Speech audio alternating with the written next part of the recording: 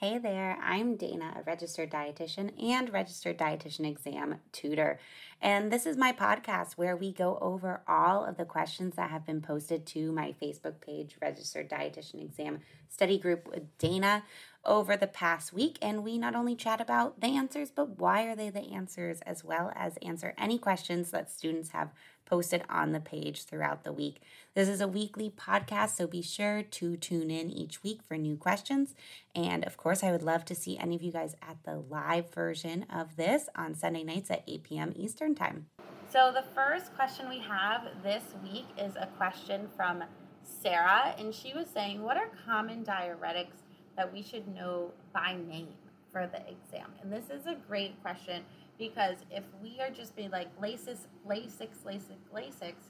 we're not necessarily going to be able to answer the question. So definitely Lasix is one we get asked about a lot, but also spirolactone is another one we see. We see that used a lot too with our patients with ascites as well. So definitely you do want to know kind of the generic names and then also kind of the less common names too. Also, of course, with our diuretics, knowing the difference between potassium sparing and non-potassium sparing, right? Our loop diuretics are going to be non-potassium sparing, which means that we're going to have high potassium losses. So often these patients, we do need to supplement them with additional potassium if their potassium is running low. Next up, we have a math question from Al. So definitely, if you have your calculator nearby, grab it. If you have a little piece of scrap paper, that's really the best way to kind of do the math practice questions of this class because it is a little bit hard just to kind of do the audio. So this is a question from Al. Looks like it's off Pocket Prep. She says, I'm not able to get the answer using either of the break-even equations. I feel like we've asked this question before. And so definitely when we're thinking about break-even, definitely a popular topic, always happy to talk about it. This is covered in my equations part 1 lecture if you're looking for a recorded class. So it says ABC Bread Company wants to enter the gluten-free bread market. The fixed cost of manufacturing the product is going to be $20,000. And then our variable cost per unit is going to be 60 cents. And then they say they're expecting to sell 800 loaves of our bread. So what we're going to be thinking about here is we're having to kind of do algebra, right? So when we're reading this question, we're like, okay, perfect. Break even, we're thinking about, is it in break even in units sold, or is it going to be in break even in our sales volume? So the difference is when we're talking about break even in units sold, we're saying I need to sell 8,000 loaves of bread at this price. So this question is break even in units sold. Versus when I'm thinking about break even in sales volume, we're thinking about, okay, well, I need to sell 10,000 loaves of bread. So if you're just trying to kind of plug in this question to your equation, right? And when we're thinking about our equation for break even in units sold, it's going to be our fixed costs over our selling price minus our variable costs. And right, we're like, well, I can't possibly solve for that. I don't have the selling price. But this is forgetting that you already have the amount of units sold. So this is an algebra equation, right? You're like, oh, great, Dana, I love algebra. I know you guys do. So instead of, having our fixed costs and our selling price and our variable price, we have our units sold. So your math should have our 8,000, right, which is our units sold. They already told us this is equal to $20,000, right, over X, right? We don't know the selling price minus 60 cents, which is our variable cost. And when we do that, that's how we're getting the $3.10. So that's why, too, with your equations, you need to know about them as terms, as definitions, not just knowing about them as what is the equation. Memorizing the equation is not going to be very helpful for you to kind of navigate different things. So the next one, we have another math question This one's definitely more math heavy, so stay on for the ride. So this is a question from me. So we had a student who was saying, would it be possible to do a prime cost method? I see all of these around, but I only see factor pricing. And this is exactly how I want you guys to use the Facebook page and recognizing, like, wow, I know there's another topic, but I can't see a practice question on it. I'm always happy to put together a practice question on any topic. Just let me know. You guys can always email me at danajfryernutrition@gmail.com if you have a question request, or also post it on the page to make sure it gets answered. So here's the question. I said, find my selling price using prime pricing method. The raw food cost for one bread loaf is going to be 34 cents. Labor cost is $15 per hour. Each bread loaf takes 23 minutes of labor to make, and the bakery wants to have a markup factor of 1.7. And so when we're thinking about prime pricing method, how I like to think about it is like prime, ding, it's the first thing I think of, add up my costs, multiply it times my markup factor. And, then we're getting our prime cost. So I already have my raw food cost, which is 34 cents. Perfect. Hold that there. So the next thing I need to think about is, what is my labor cost? And the number one mistake I see people make is they go, oh, well, labor cost is $15, right? Perfect. But I only take 23 minutes to make a loaf of bread. So I'm not going to pay someone the full $15. So what I want to think about is, how much is it going to cost me to pay someone 23 minutes? So I would recommend taking your rate, your dollars per hour, $15 per hour, and then divide that by 60 to find our dollars per minute, which is 24 cents. So every minute I'm paying someone 24 cents. So if I do, 25 cents. So if I do 25 cents times my 23 minutes per loaf, then what I'm having there, right? So I took my $15 divided by 60, and I get my 25 cents. So then I take my 25 cents and I multiply that times my 23 minutes. And that's telling me that I have to pay $5.75 in labor costs. So I add the labor costs, $5.75, plus 34 cents, and it's telling me my total cost is $6.09.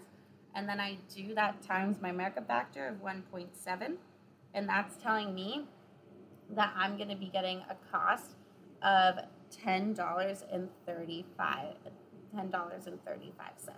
So that's our prime price. And definitely, if this is a trouble area for you, definitely head to the Facebook page and search selling price. You'll get my study guide that's posted on the Facebook page too.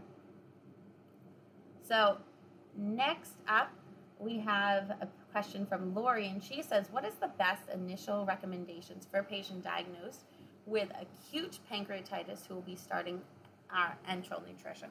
So this is a great question. So when we're thinking about pancreatitis, right, if they have mild pancreatitis, that's when we can do the 1 to 3 days NPO, dextrose-containing IV fluids, clear liquids, low-fat, back to regular diet. When you have a patient who has moderate to severe pancreatitis, you might be needing to start them on enteral nutrition. And so the type of enteral nutrition that would be the best tolerated would be a post-pyloric tube. And again, think of our anatomy. If we do post-pyloric, we're bypassing where the pancreas and the pancreatic duct is coming and connecting with the duodenum, so we're not stimulating it. We're kind of sneaking past the pancreas. And to do an elemental formula, because in case we're having any sort of pancreatic insufficiency, the elemental formula would be the easiest to get. So the kind of gold star answer is to do post-pyloric elemental. Now, for any of those of you guys working in clinical, you might not do this, and there's a few reasons why. So first reason is post-pyloric access is difficult to get, especially at the bedside. They might have to go to interventional radiology to get it down, or a lot of hospitals have a device. It's called a CORTRAX, which is really, really cool. If you don't know what it is, definitely Google it. I'll probably post a video to the Facebook page too. But it's like, this special tube, and so you can kind of track it as you're inserting it. So it will tell you when it's in the stomach and also when it's post-pyloric. It's really cool. I'll post a video to the Facebook page. We can all enjoy it. But so that's the first thing of thinking that it's hard to get post-pyloric acid access, and then elemental formulas are expensive. So in my career, I've never done a post-pyloric elemental tube feed situation for someone with pancreatitis. Oftentimes, if they need enteral, we'll kind of start with gastric and kind of see how they tolerate. But kind of the gold standard would be that elemental through a nasal jejunal tube. So next up, we have a question from Angie, and she says, I know we've talked about this, and again, always happy to talk about the topic again. Knowing what you guys want to talk about is super helpful to guide the class. So she said, I struggle with min and max versus par stock on the situational questions. Are there keywords to look for that help you kind of figure out what this is? And so when we're thinking about min and max, so min and max is saying that I always want to have at least this amount, which is very similar to my par stock, but the difference is I won't go over a certain amount.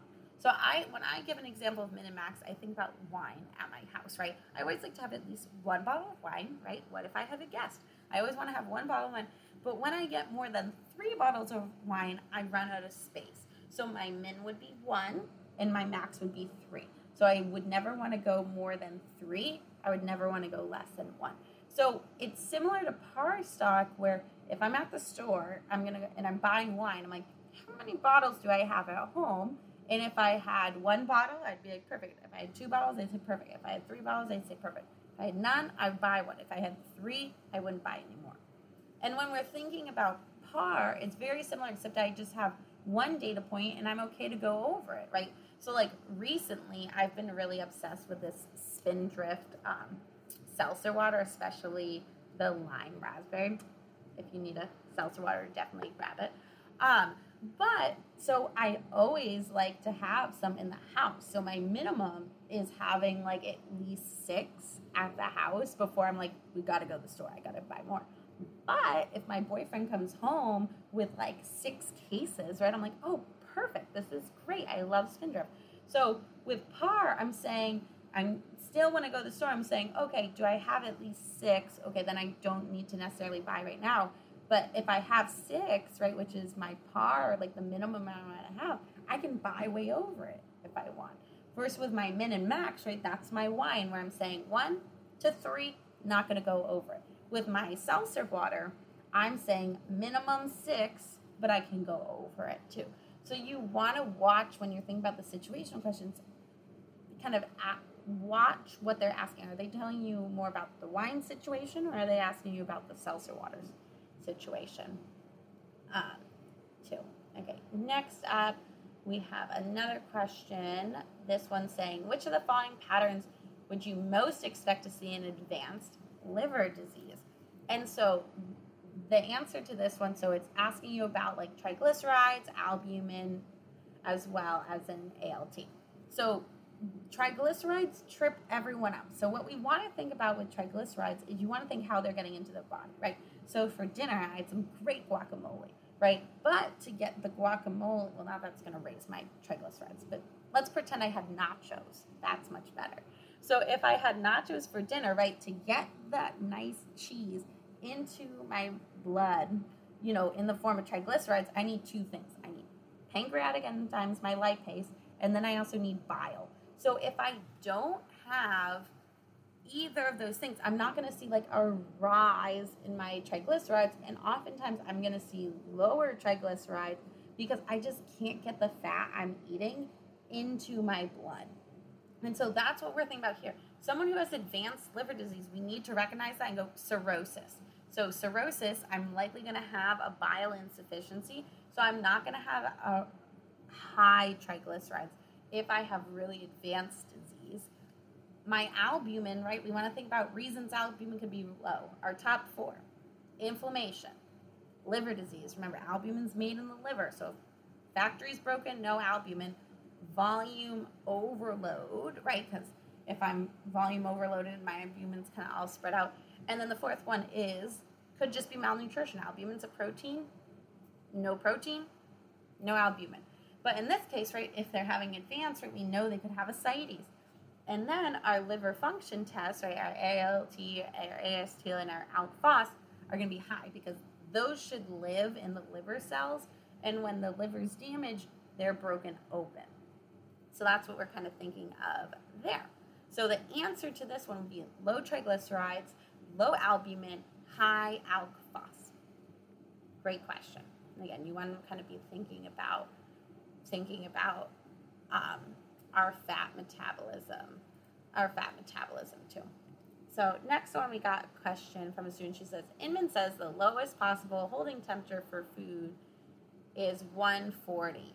And the students are, can you actually hold food at 140? And so something we want to think about too is with Inman, remember, it's a reference, it's not a Bible. So there's going to be some things too, which, where it's not necessarily always the most correct. And this question too is kind of saying, which one would be like the last ideal option. So we know kind of when we're cooking our food, right, one of our lowest cook-to temperatures is going to be 145 with things like our pork or our fish. But this question is kind of saying like a tray line of like the food is there. At what point do I need to kind of recook it? So you're thinking that the food temp has gone down a little bit. So the 140, right, would kind of be the last kind of point where you're like, okay, we got to pull it off and reheat it. So it's not necessarily saying like that I want to be holding it here or this is the temperature that it should be at, but more kind of thinking like what's the lowest acceptable before you're kind of pulling it off the line too. Next one we have on here, we're thinking about, a student was asking, Healthy People 2020 is presented by which branch of the government? And recently I've been getting a lot of my one-on-one students with government agency questions.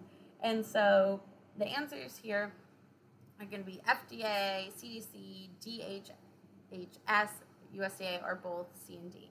And so the key thing we want to be thinking of with our government agencies is you want to kind of think about what's the umbrella term and kind of what's kind of the best answer to.